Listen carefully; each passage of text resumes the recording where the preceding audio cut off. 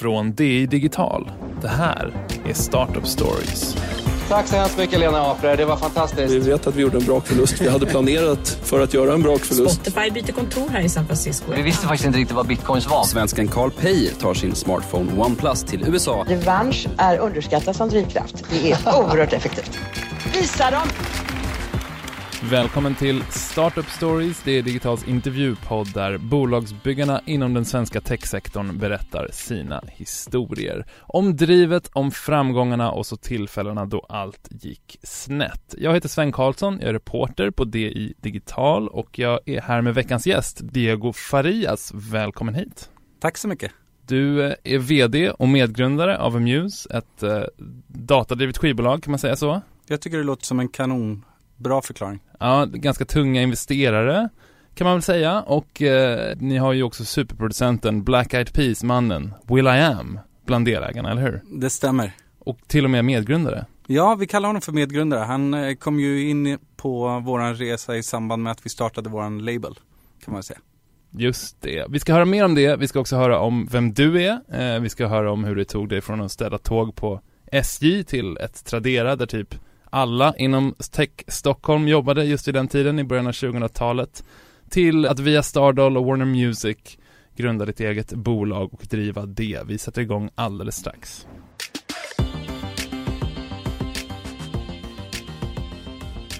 Startup Story sponsras den här veckan av 3 företag som gör företagsrevolution och förenklar för Sveriges företag ordentligt.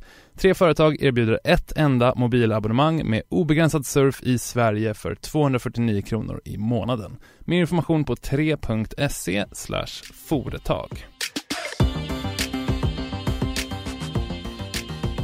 Diego Farias, den 16 april 1981. Vad hände då? Då var det tydligen snöstorm ute i Tensta. Men min mamma lyckades förlösa mig på en soffa i Tensta och the rest as they say is history. På en soffa? Jajamensan. Vi hade en argentinsk kvinna som bodde ovanför oss som var barnmorska som hjälpte min mamma att förlösa mig. Och berätta om din familj. Min pappa är från Chile. Min mamma är svensk. Så växte upp i Tensta. Ganska enkel uppväxt liksom. Pratade spanska och svenska från barnsben. Älskade fotboll. Tyckte om musik. Men framförallt fotboll när jag var grabb. Spelade fotboll i Brommapojkarna hela mitt liv. Och hade otroligt kul. Du föds in i en familj med syskon? Jajamensan, jag har en storebror, en lillebror, en lilla syster, en halvbror och en styvsyster.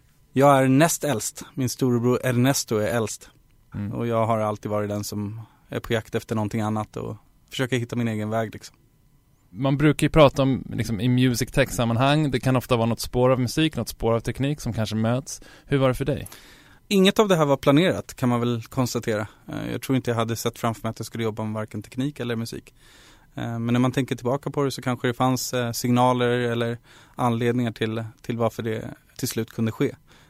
Jag växte upp i en ganska musikalisk familj. Min mamma sjunger i kör, hon sjunger i Puttes kör, en sån här stor allsångskör liknande grej. Så hon kör på med kören. Min lillebror spelar ett band som precis firade 15 år som band, Ska. Brukade kolla på MTV Top 20-listan hela familjen på fredagar och sjunga med i alla låtarna. Så mycket musik från barnsben. Ni kollar på MTV där i soffan på fredagarna. Vad minns du av musiken du lyssnar på? Oj, jag minns verkligen den här Snow-låten In Farmer. Det var en av mina favoriter. In Farmer? Ja, exakt. Just det. Den älskar jag. Och nu så släppte ju Daddy Yankee en ny version av den som heter Con Calma, som är helt magisk.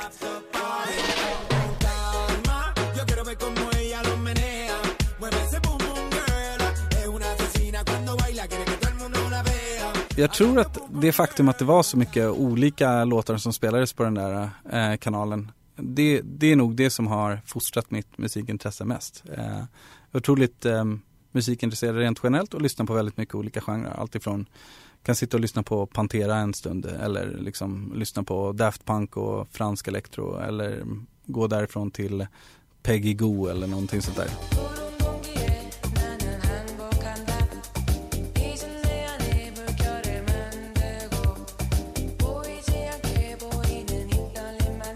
Du började gymnasiet, när är det? Mitten på 90-talet ungefär? Ja, 98 började jag väl gymnasiet. Gick i Tensta gymnasium. Hade varit ganska duktig i skolan på mellanstadiet, så gick på någonting som heter EU-programmet. Och fick uppleva en massa spännande grejer, allt ifrån att åka till Auschwitz till att sitta i Europaparlamentet för ungdomar. Så det var en superspännande tid för mig. Dina föräldrar ville gärna att du skulle ägna dig något akademiskt? Ja, jag tror min pappa påminner mig så ofta som man kan om att jag borde gå och plugga. Och fortfarande? Ja, han tycker inte att jag har kommit tillräckligt långt för att tacka nej till skolan. Utan han påminner mig ofta om att det är jurist eller någonting sånt som man borde plugga till. Någonting ärorikt liksom. Men efter gymnasiet då så blir det inte studier, åtminstone inte direkt. Vad händer? Jag vet inte om jag var trött på skolan, men jag ville göra någonting annat. Så jag började jobba på en gång. Min pappa jobbade på SJ och jag fick ett jobb på SJ. Städade tåg på nätterna tillsammans med min storebror. Och det var inte speciellt glamoröst, men vi var ju båda idrottskillar och det var mycket idrottsmän och kvinnor i den där arbetsgruppen som jag var i. Så det var liksom, vi såg på städningen som om det var något race liksom. Och köttade på och kunde gå hem tidigt och liksom, jag minns det på ett fint sätt. Även om jobbet i sig inte var speciellt glamoröst eller givande på något sätt. Ni åkte in till centralen eller var till någon tåg? Nej, vi var ute i Hagalund. Så där städade vi tåg över 30-40 spår.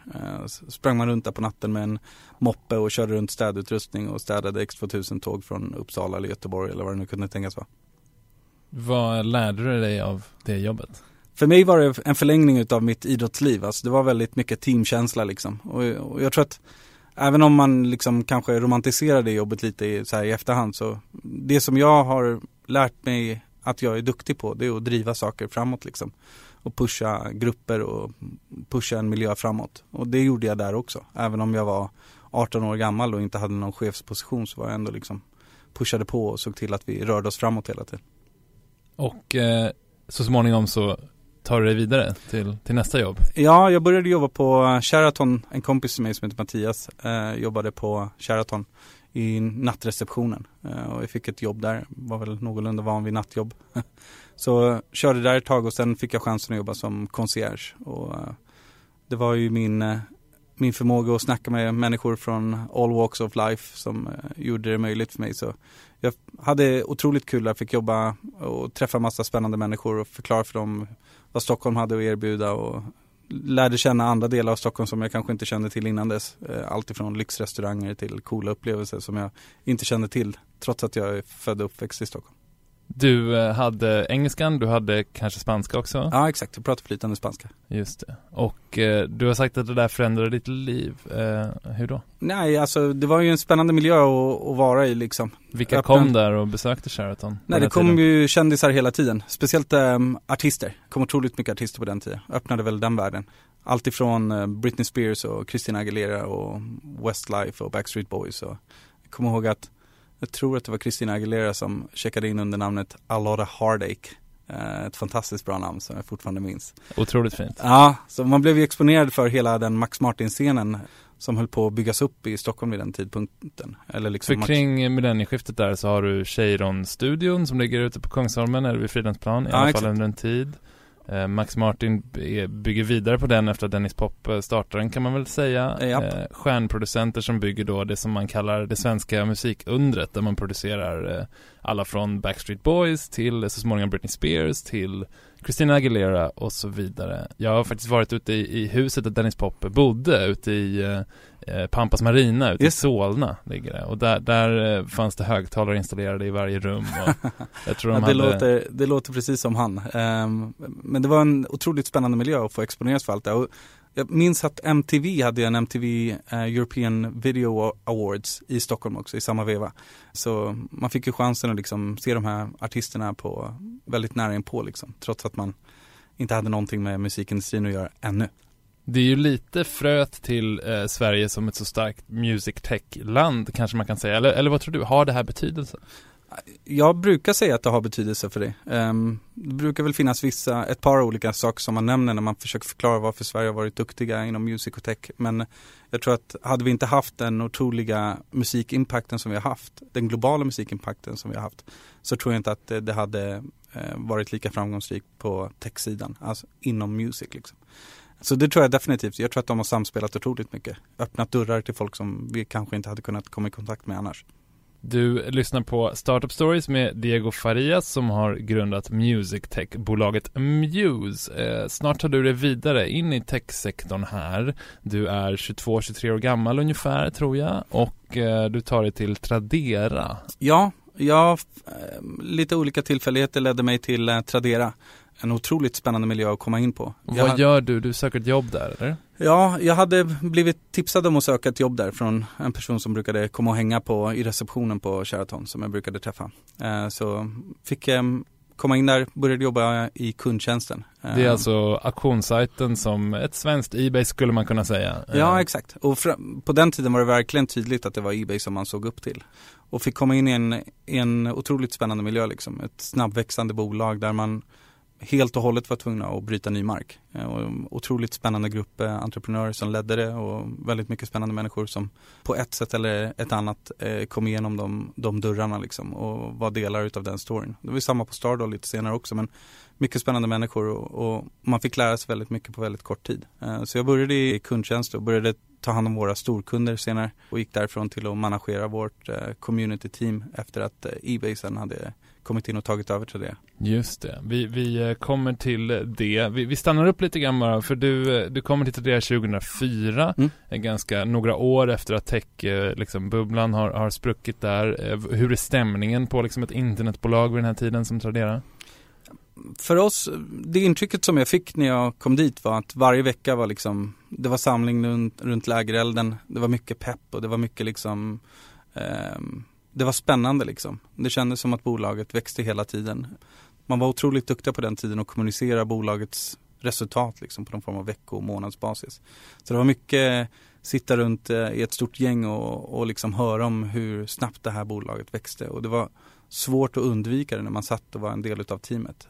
Det kändes som att det hände någonting hela tiden och folk skrev om bolaget och det var liksom, det var bara spännande hela tiden kändes det som. Så det var inte samma intensiva hype kanske som kring millennieskiftet, men det fanns ju såklart delar av ekonomin som växte fort där. Ja, absolut. Nej, jag fick aldrig intrycket av att det liksom sparades på någonting eller att handbromsen var i eller någonting sånt, utan det var full fart framåt.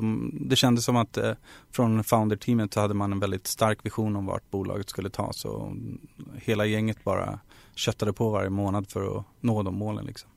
Och persongalleriet då, vi stannar upp lite där. Ja. Vi drar några exempel. Det är ju alla från Jonas Norlander till Daniel Ek till din numera branschkollega Oskar Höglund. Han är idag på Epidemic Sound. Men vi tar de här personerna en för en lite grann. Jonas Norlander då, han är vd för Tradera vid den här tiden. Han ska senare grunda Avito, bli miljardär på det. Det sker några år senare. Vad minns du av honom? Nej, en otroligt passionerad dude liksom. En naturkraft. Fantastiskt stark ledargestalt. Det var de intrycken som man fick först liksom. Han var ganska stilig, smal kille, fina skjortor. Vad hade han på sig på den här tiden? Ja, han hade skjortor och så hade han en riktig finansfrilla och såg jäkligt framgångsrik ut. Och det var han väl redan då.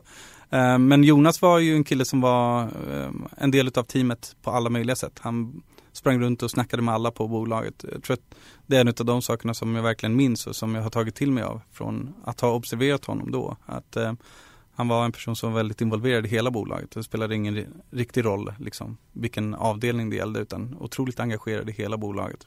Så även när du satt med kundtjänsten där i början så kunde han komma förbi och snacka lite, eller? Alltså jag har minnen av att liksom, det från tid till annan var otroligt mycket att göra och att Jonas kom in och kavlade upp de där fina skjortärmarna och körde kundtjänst fram till 11 på kvällen. Så för mig, det var ju liksom ingen distans på det sättet när man kom in på Tradera, utan det var ett ganska litet team och otroligt sammansvetsat och gjorde en massa roliga saker tillsammans. Så det kändes aldrig som att det var något speciellt avstånd till honom, även om man såg upp till honom och förstod att det var han som liksom styrde skutan framåt.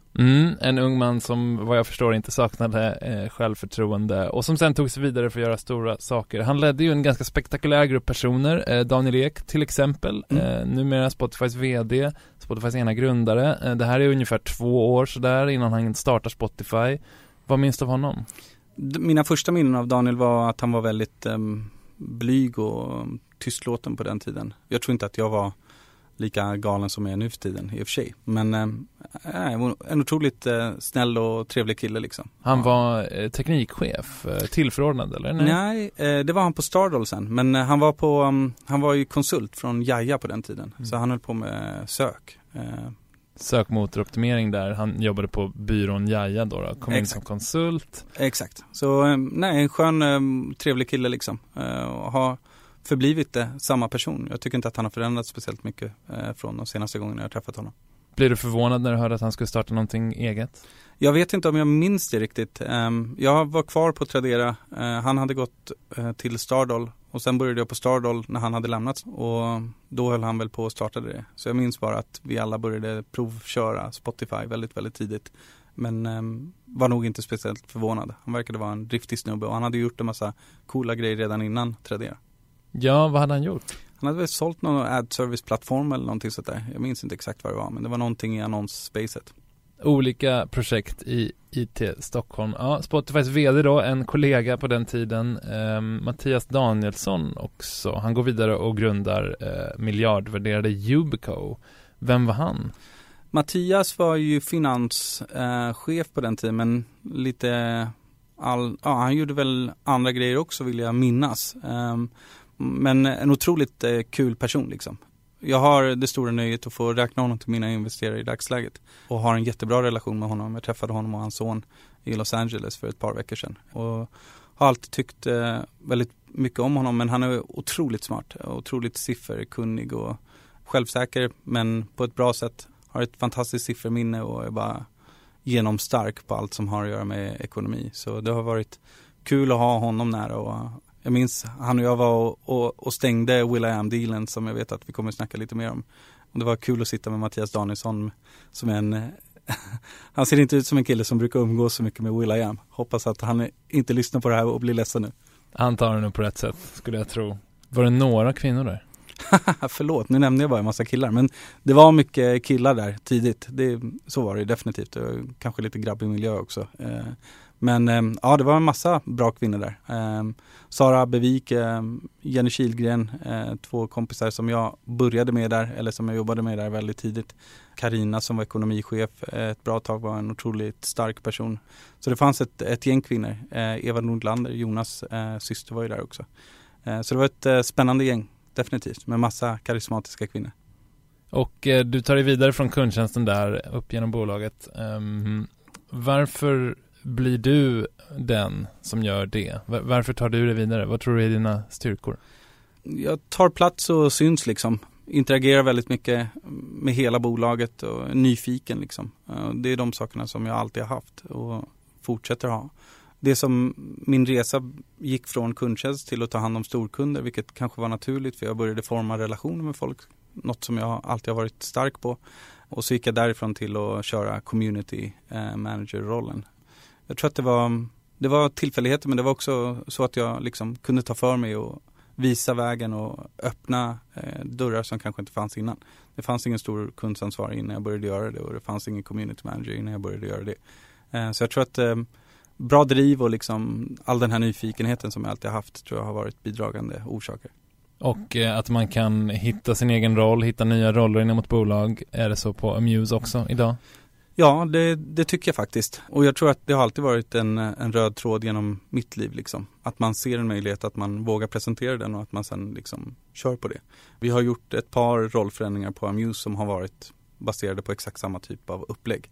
Att någon kanske har en passion för något eller har sett någonting som känns superspännande där de tror att de skulle kunna bidra med någonting som vi inte har i dagsläget. Och så ser man bara till att göra den förändringen. För mig är det otroligt spännande att kunna uppmuntra någon och få jaga någonting som de känner sig väldigt passionerade kring.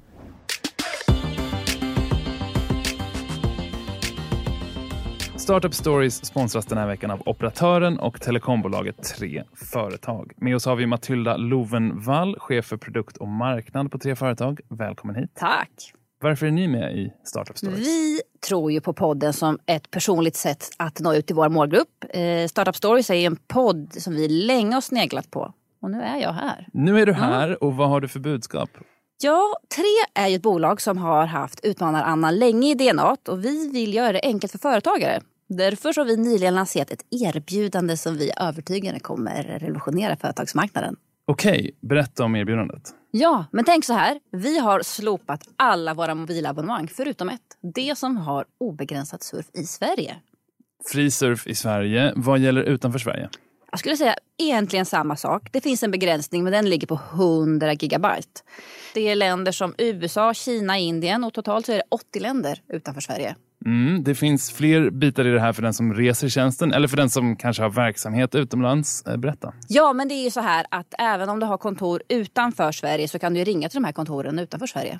Helt gratis. Så om jag har en medarbetare i Shanghai och vi behöver ha ett samtal så behöver jag inte tänka på det utan det ingår alltihopa. Du behöver inte tänka, det ingår alltihopa.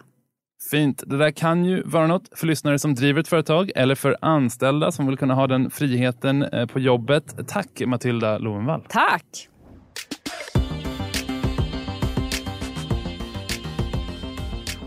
Tradera säljs till eBay då, den stora internationella förlagan eller kanske framförallt amerikanska förlagan. Du går vidare till Stardoll om vi snabbspolar lite grann. Det är också lite av ett Hall of Fame förstås, det här är tidigt 2008. Vad är Stardoll för någonting? Stardoll var ett community för unga tjejer framförallt. Man kunde bygga ett virtuellt hus och fylla det med sin docka som man kunde sminka eller klä på eller vad man nu ville göra. Och så kunde man kommunicera och skapa vänner i det communityt. Det var en sajt eller? Ja, det var en webbaserad tjänst. Och kändes som förmodligen det galnaste jag någonsin hade hört. Jag kunde inte förstå att någon varken jobbade där eller att det kunde vara framgångsrikt första gången jag hörde det. Även Daniel Ek har ju berättat efteråt att han tyckte det lät ganska galet när han blev uppringd och tillfrågade om han ville bli teknikchef där 2005. Ja. En lek- och klippsajt för tjejer på nätet ungefär. Från Finland ursprungligen, men sen så nya ägare, nytt team och baserade i Stockholm då. Mattias Miksche var vd, en känd affärsängel och investerare. Hur var det att komma in på stardoll.com? Det var ju otroligt spännande. Jag gick på intervjuer i smyg från Tradera upp för gatan. De satt på Hudiksvallsgatan på den tiden. Jonas Nordander hade ingen aning om det? Nej, det hade han ingen aning om. Det var förmodligen det mest spännande jag någonsin hade upplevt vid den tidpunkten. Det kändes som att det bolaget bara var på väg mot rymden liksom. Som en raket som hade lyft. Allting växte i en helt vansinnig takt. Och det kändes som en otroligt kreativ miljö. Man kom in och allting såg galet ut. Det var rosa och tokigt och liksom. Men det var en otroligt spännande grupp människor som jobbade där. Vid den här tiden så har du då varit med på Tradera som såldes till eBay.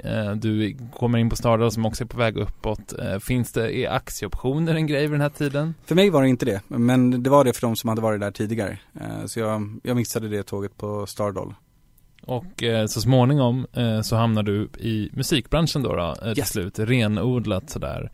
Warner Music, det minsta av de 3 stora skivbolagen den här tiden. Rätta mig om jag har fel. Nej, det stämmer. Ja, ändå stort får man ju säga. Ett major-bolag. Det här är 2011 som du började där. Spotify har precis kommit in i USA. Börjar bli en internationell angelägenhet mer och mer. Vad trodde du att du skulle göra på Warner? Vad var din bild av det? Jag trodde nog att de 2 upplevelserna som jag hade haft på Tradera och Stardoll, jag trodde nog att hela världen såg ut så. Det vill säga att folk var väldigt förändringsbenägna, intresserade av att bygga nytt och skapa nytt och liksom utmana status quo. Jag trodde nog att det var mycket sånt. För att det kändes som ett bolag som andades väldigt mycket självförtroende. Vad hade du gjort om du hade haft fria tyglar på Warner? Jag vet inte, men jag hade gjort mer av det som vi gör idag på Amuse. Och vad är det? Ja, men alltså, jag var på en konferens ganska tidigt, på en A&R-konferens. Och A&R är Artist and Repertoire, det är de som signar talang. Artister och... Ja, exakt. Och jag kom till den workshopen eller konferensen och ville snacka om hur man kunde använda data för att skapa underlag för vilka typer av signingar man skulle göra.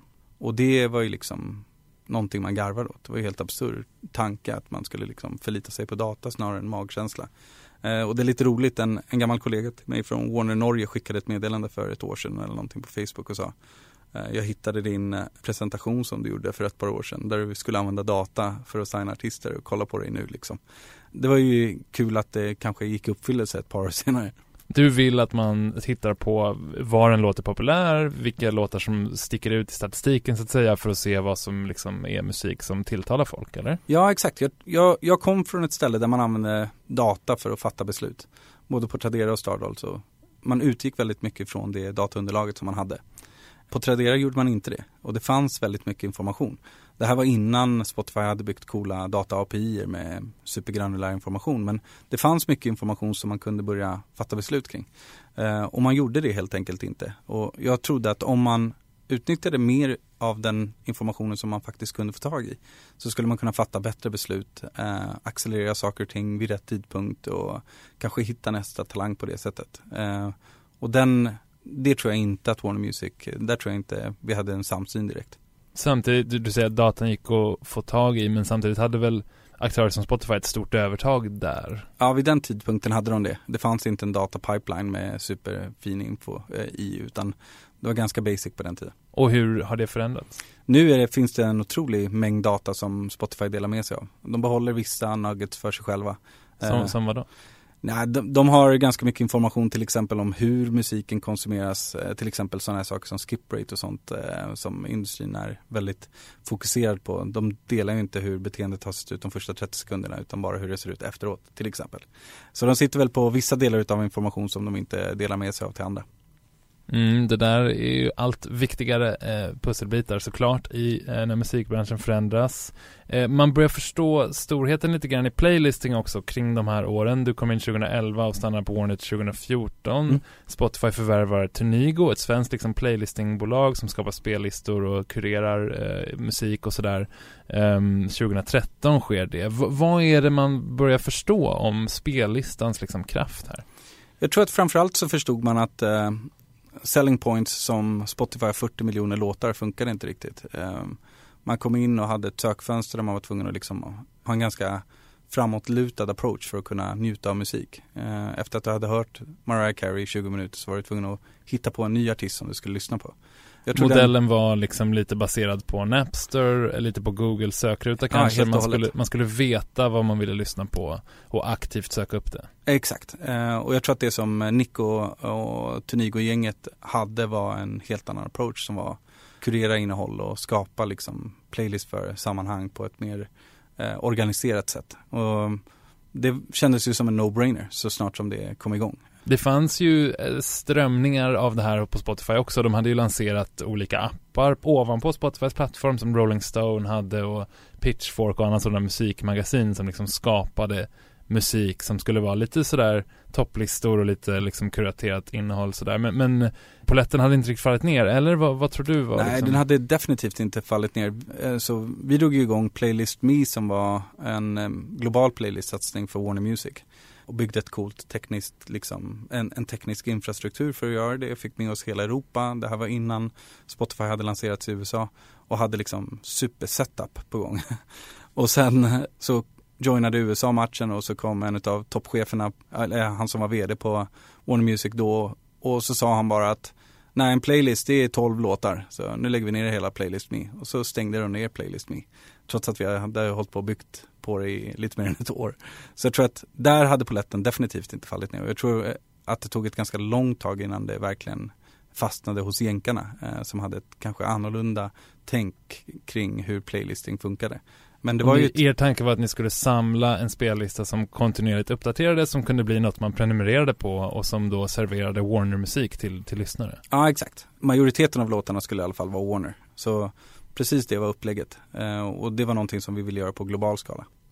Men det blev inte så, i alla fall inte med Playlist Me. 2014 så lämnade du Warner. Vad hände då? Jag fick gå från Warner i samband med att Warner och EMI slogs ihop. Så man hade ganska mycket folk och bara ett begränsat antal tjänster som man kunde tillsätta och fick gå. Så det var inte speciellt dramatiskt eller emotionellt, utan det kändes som att nu var man tvungen att yxa ett helt gäng människor och en av de rollerna var min roll.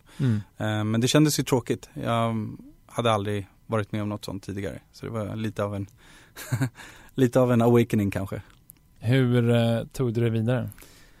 Ja, jag fortsatte jobba med han som hade varit min chef på Warner Music. Han hade också lämnat ett par månader tidigare. Han började konsulta för ett bolag som heter Millicom som då leddes av Hans-Holger Albrecht som nu är Deezer-vd och en gammal mediepersonlighet i Sverige. Och han höll på med någon galen satsning i Afrika, i Sub-Sahara-Afrika. Och jag fattade ingenting initialt. De började hjälpa honom med lite olika grejer. Och till slut så var jag anställd av Millicom som musikchef för Afrika och åkte runt i 6 marknader i Sub-Sahara-Afrika och träffade artister och snackade om hur man skulle bandla Deezer med en telefonoperatör. Så tänkte lite så som Spotify gjorde med Telia när man lanserade i Sverige. Man alltså slår ihop streamingtjänsten med telefonabonnemang för att gynna allihopa, så att säga. Exakt. Och Millicom då en liksom operatör som ägdes av Kinnevik och Hans-Holger Albrecht, gammal Kinnevik-profil, men var då mån om att knyta streamingtjänster som Deezer till sig. Han är ju faktiskt numera vd på Deezer. Och du reser mycket till Tanzania, till Senegal, till Ghana. Du bor i Stockholm men reser mycket dit. Vad ser du? Vad lär du dig under de där resorna? Det som var det mest spännande var att landa på ett ställe där det fanns så otroligt mycket musik, men så fundamentalt liksom, med fundamental avsaknad av en musikindustri. Så det fanns inte riktigt den typen av organisation som man är van vid från Europa eller från USA. Så det var en utmaning liksom att försöka navigera det spacet. Mitt jobb var att träffa väldigt mycket artister och se till att få in deras musik på Deezer så att man vid lanseringstillfället skulle kunna säga att alla coola lokala stjärnor är redan tillgängliga i Deezer. Och den utmaningen var mycket, mycket större än vad jag någonsin hade trott. De flesta artisterna där hade egentligen inga möjligheter att använda sig, eller de hade inga tjänster som de kunde använda sig av för att få in sin musik på Deezer. Och där någonstans skapas liksom idén till Amuse. Just det, vi kommer in på det. Medan det här sker så går liksom musikbranschen vidare. Spotify köper då både Tinigo, de lanserar Discover Weekly så småningom, spellistan blir en väldigt stor grej. Branschen förflyttar sig och du tar dig vidare från Millicom och ska starta Amuse. Och vad jag minns så var det någon gång i mitten på 2016 så ser vi här på redaktionen på det digital att men titta här på Nordic Techlist, det är något nytt bolag som heter Amuse som har reggats här. Vad ska de göra egentligen? Så tittar vi, så kollar vi lite vilka personer som är registrerade så här, men det här verkar ju, det här är någon från Spotify och så är det någon från musikbranschen och lite andra personer här. Det ser väldigt spännande ut. Vilka är det här? Och så skriver då min kollega Daniel vid den här tiden den första texten om er helt enkelt. Lite för tidigt kanske, för det var väldigt tidigt, eller? Ja, det var det faktiskt. Det här var augusti 2016 så kom det ut. Jag tror han pratade med din medgrundare Andreas, om jag inte minns fel. Jag tror att vid den tidpunkten hade vi inte ens liksom, vi hade en Android-version utav appen tror jag. Det var väldigt tidiga dagar, det håller jag med om helt och hållet. Men jag tror att det fanns en grundplåt liksom till vad Amuse skulle vara som är oförändrat sedan dess. Vi har lagt till saker och förbättrat och utvecklat, men vi hade en ganska tydlig idé över vad vi ville göra redan då. Och vad var det? Jo, när jag var i Sub-Sahara-Afrika så en av utmaningarna var ju som sagt att få in musiken på de här olika musiktjänsterna. Vi trodde att det var ett unikt afrikanskt problem vid den tidpunkten, kanske för att vi växte upp i Sverige, men problembeskrivningen var att många afrikanska artister saknade datorer och kreditkort, vilket var ett krav för att kunna ladda upp musik via tjänster som CD Baby och DistroKid som är internationella distributionsaktörer.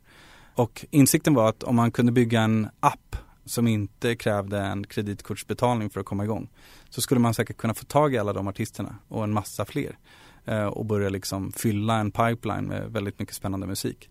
När man tittar tillbaka på den analysen så kan man väl säga att det är ungefär samma sak för en 19-årig kille i Atlanta eller en 21-årig kille i Farsta. Kanske inte har en dator och kanske inte har ett kreditkort. Så jag tror att även om analysen var mer baserad på ett afrikanskt beteende så har den varit otroligt framgångsrik på en global scen också. Så det problemet med Deezer att få en lokal katalog till tjänsten liksom blev en distributionstjänst helt enkelt. Ett skivbolag brukar ni ibland beskriva det som också. Varför det? Det som var analysen var att om vi bygger den här stora pipelinen så kommer vi kunna bygga tjänster ovanpå det. Och det första som vi visste att vi kunde göra med tanke på våra bakgrunder var att bygga ett skivbolag ovanpå den här stora fina datapipeline. Så då kom artisterna in, laddade upp sin musik till Spotify, Apple Music och Deezer och sådär. Och sen samlar vi in all konsumtionsdata och alla intäkter som kommer från de olika musiktjänsterna. Och så delar vi ut det till artisterna, både datan och konsumtionsdatan och pengarna. Och det ger oss liksom en insikt i vilka artister som börjar få någon form av traction eller momentum. Förutöver att slussa vidare den här informationen så har ni också verktyg för att analysera data. Exakt. Så då tänkte vi att med den informationen skulle vi säkert kunna hitta nästa stjärna vid ett väldigt tidigt skede.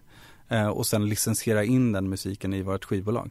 Så det var en ganska enkel idé att beskriva. Och det är därför som vi alltid beskriver Amuse som ett skivbolag. För det var vårt första sätt att tjäna pengar. Just det, och ni är numera så pass säkra på vilka låtar som kommer att slå att ni erbjuder förskott till artister. Alltså ni betalar en viss summa baserat på ett halvårs intäkter ungefär. Ja, exakt. Så för att bygga de här modellerna för att kunna lista ut vilka artister som vi skulle satsa på, så började vi bygga prediktiva modeller ganska tidigt. Som vars arbete var att försöka lista ut vart en artist var på väg i framtiden och hur deras stream skulle se ut de kommande månaderna. Resultatet av det är en produkt som vi kallar för Fast Forward, som är 6 månaders förskott på dina pengar på en gång nu genom appen. Och det är en otroligt spännande produkt som har mottagits fantastiskt väl globalt. Och om man drar in mer eller mindre än så, vad händer då? Ja, om man drar in mer än det, då är man ur det här avtalet snabbare. Drar man ur mindre så tar det längre tid att betala tillbaka. Men det är inte så att vi kommer hem och knackar på din dörr och ber om din DVD-spelare. Jag vet inte om folk har DVD-spelare, men ja, det finns inte ett krav att liksom återbetala den skulden eller vad man nu ska beskriva det som. För det är ett förskott på dina framtida royalties och vi vet att vi kommer få tillbaka de pengarna. Just det. Och var tjänar ni pengar? Vi tar en avgift för att göra det. Vi ligger ut med pengarna och tar hela risken liksom. Så vi tar en avgift i utbyte mot den tjänsten. Du är en av, är det 4 medgrundare totalt? 5? 4 stycken nu. Ja. Och ni fick en 5:e i will.i.am. Ja. Berätta. Vi hade precis tagit in en ganska liten runda, i alla fall i sammanhanget liten runda. Och hade väl på cirka 30 miljoner? Nej, 10 miljoner var det 10 miljoner kronor. Ja, exakt. Och syftet med de pengarna var att accelerera Amuse och visa att den här appen funkar och att vi kunde hitta talang. Efter någon månad så hade vi redan hittat lite talang. Vår första investerare är en man som heter Jörg Mohaupt som var styrelseordförande för Warner Music och jobbade med Lembla Vatnik på Access, var inblandad i Deezer och allt möjligt. Och han hörde av sig en dag och sa, kan du åka till Amsterdam på en gång? Och jag bara, vad ska jag göra i Amsterdam? Så personer som var involverade i Warner Music som inte rörde sig så riktigt så fort, de vill vara med nu på något sätt. Är det så man ska tolka det? Ja, exakt så ska man tolka det. Vi hade ju sagt till honom att liksom, tänk om framtiden ser annorlunda ut än Warner Music. Du borde satsa på det här bolaget också för att säkra upp. Han är kompis med will.i.am och Will hade väl uttryckt att han ville göra någonting nytt och spännande för Jörg, och Jörg tyckte att Amuse skulle vara ett perfekt ställe för honom att börja. Så jag och min kollega Andreas åkte ner och träffade honom i Amsterdam. Käkade middag med Black Eyed Peas, träffade Linkin Park samma kväll. Konstiga tillfälligheter. Och plötsligt så hade vi en snubbe som var liksom en global superstjärna och en otroligt framgångsrik affärsman som ville joina Amuse både som investerare och vara delaktig och bygga bolaget. Så det var ju en otroligt spännande situation för oss naturligtvis. En till medgrundare då i kretsen. Sen dess har ni fått in ännu mer pengar. Om man nu mäter framgång i riskkapital, det råder väl delade meningar om det. Men din utveckling, du är nu vd för första gången egentligen, va? Ja. Hur tror du att du är som chef? Ja, jag har ju fått vara vd för det här bolaget sedan vi var liksom nystartade eller från första början. Så jag har ju fått växa in i den här rollen. Nu är vi ju lite fler än vi var då. Jag tror att de sakerna som jag fortsätter att ha är någon nyfikenhet för hela verksamheten. Jag är inblandad i en massa olika processer samtidigt utan att liksom försöka pressa på min åsikt i någon utav dem. Jag tror att jag är bra på att leda och liksom sätta en riktning för bolaget och engagera de olika teamen på Amuse. Och har tillräckligt mycket kunskap om allt möjligt för att kunna ge mina 2 cents på en massa olika områden. Men jag tror det bästa vd-tipset jag fick från någon var get pizza and get money. Get pizza skulle vara någon form av beskrivning av att se efter de människorna som är i bolaget och se till att de har allting som de behöver för att frodas som personer, och så get money för att kunna se till att liksom bolaget kan springa framåt i full fart. Så de sakerna har jag verkligen tagit till mig av. Men jag tror att de också är väldigt mycket i linje med den personen som jag alltid har varit. Så jag tror att nu är det en turbocharged Diego 2.0 eller någonting som leder Amuse. Och det känns superkul. Många pizzabeställningar till kontoret på Konsum. Eller kör ni hälsosammare maten? Så? Ja, jag tror att vi kör hälsosammare mat än det. Men ja, definitivt. Och om du skulle beskriva vad du tror att du kan lära dig som vd? Ja, jag kan lära mig otroligt mycket. det som är grejen med att vara startup founder är väl alltid att man är nog rätt person vid den tidpunkten för att starta igång bolaget. Men frågan är ju alltid om man verkligen var rätt person för att driva den stora versionen av samma bolag. Och ekonomi är ju definitivt en av de sakerna som har varit utmanande för mig. Jag har ju inte gått på universitetet liksom, så jag har ingen examen eller någon utbildning bortom gymnasietiden. Så jag har fått crash courses i allt möjligt liksom. Allt ifrån fundraising som kanske är mer av en relationsbaserad aktivitet till hur man driver ekonomin för ett bolag. Så det har varit mycket olika saker som jag har varit tvungen att lära mig. Så multiplar på P-tal och hit och dit. Är det något du sysslar med? Nej, inte i någon större utsträckning. Som tur är har vi folk som är experter på det. Men man är ju delaktig i, eftersom att man är ansvarig för ekonomin så måste man ju vara engagerad i alla delar utav den. Är det där någonting du tänker på? Alltså, vi kan ju ta ett annat svenskt music tech-bolag som exempel. Spotify då.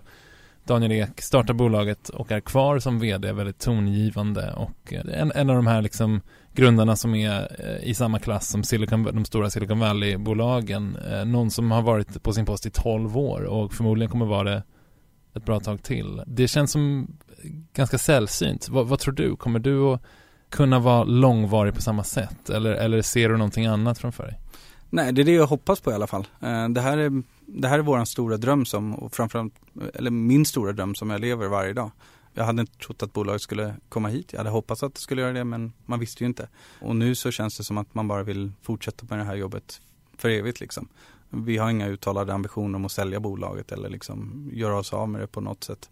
Utan jag vill vara med om att bygga ett globalt superbolag liksom. Annars hade jag kunnat göra någonting annat. Så det finns ingen plan där du fasas ut in i en annan roll och gör någonting annat? Inte vad jag känner till i alla fall. Du får fråga någon annan om det.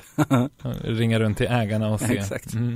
Du, om du ser tillbaka på uppväxtåren, liksom tiden på Sheraton, på Tradera, fram till idag, vad tänker du då? Det känns som att jag har haft en massa bra människor runt omkring mig som har gett mig chanser och lyckas. Och så har jag haft turen att lyckas i många av de fallen. Så framförallt så känner jag mig väldigt lyckligt lottad med de människorna som jag har jobbat med liksom. Jag tror att det är någonting som man inte kan ta för givet och ingenting som man är i kontroll över själv. Sen så har jag fortsatt vara hungrig liksom och nyfiken. Det är någonting som jag hade redan då. Så jag tror att de två sakerna tillsammans, fantastiskt spännande människor runt omkring mig och det här drivet har satt mig i den positionen jag är idag. Och resan har nog bara börjat. Diego Farias, tack för att du var med oss i Startup Stories. Tack så jättemycket för att jag fick vara med.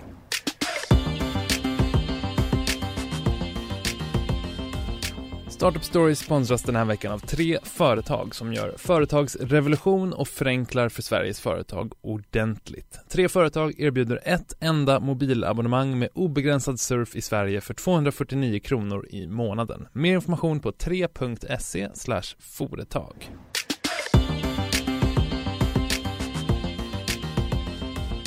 Ett stort tack till Diego Farias för att han var med oss och tack till dig för att du lyssnar på Startup Stories. Håll koll på oss på onsdag, då kommer ju Digitalpodden ut som vanligt. Och på fredag ytterligare ett avsnitt av Startup Stories. Kolla in DIs andra poddar också, från dagliga morgonkoll till analyspodden, Smarta pengar och intervjupodden Förnuft och känsla. Makrorådet, det är ytterligare en podd som vi har att erbjuda. Det går även att följa Startup Stories, denna intervjupodd, i sin egen kanal. Gör det om du gillar intervjuer med gäster samlade på ett enda ställe. Det börjar bli ett bra gäng där, så en fin liten samling med inspirerande samtal. Ni som gillar oss eller tycker något i allmänhet om oss får gärna recensera Digitalpodden och Startup Stories på Apple Podcasts. Eller lyssna på oss på Acast eller Spotify som ju satsar stort på poddar just nu. Om du vill sponsra den här podden, mejla Per Hedlund, per.hedlund@di.se. Ansvarig utgivare för Startup Stories är DIs chefredaktör Peter Fällman och den klipps av Umami Produktion. Vi hörs nästa vecka.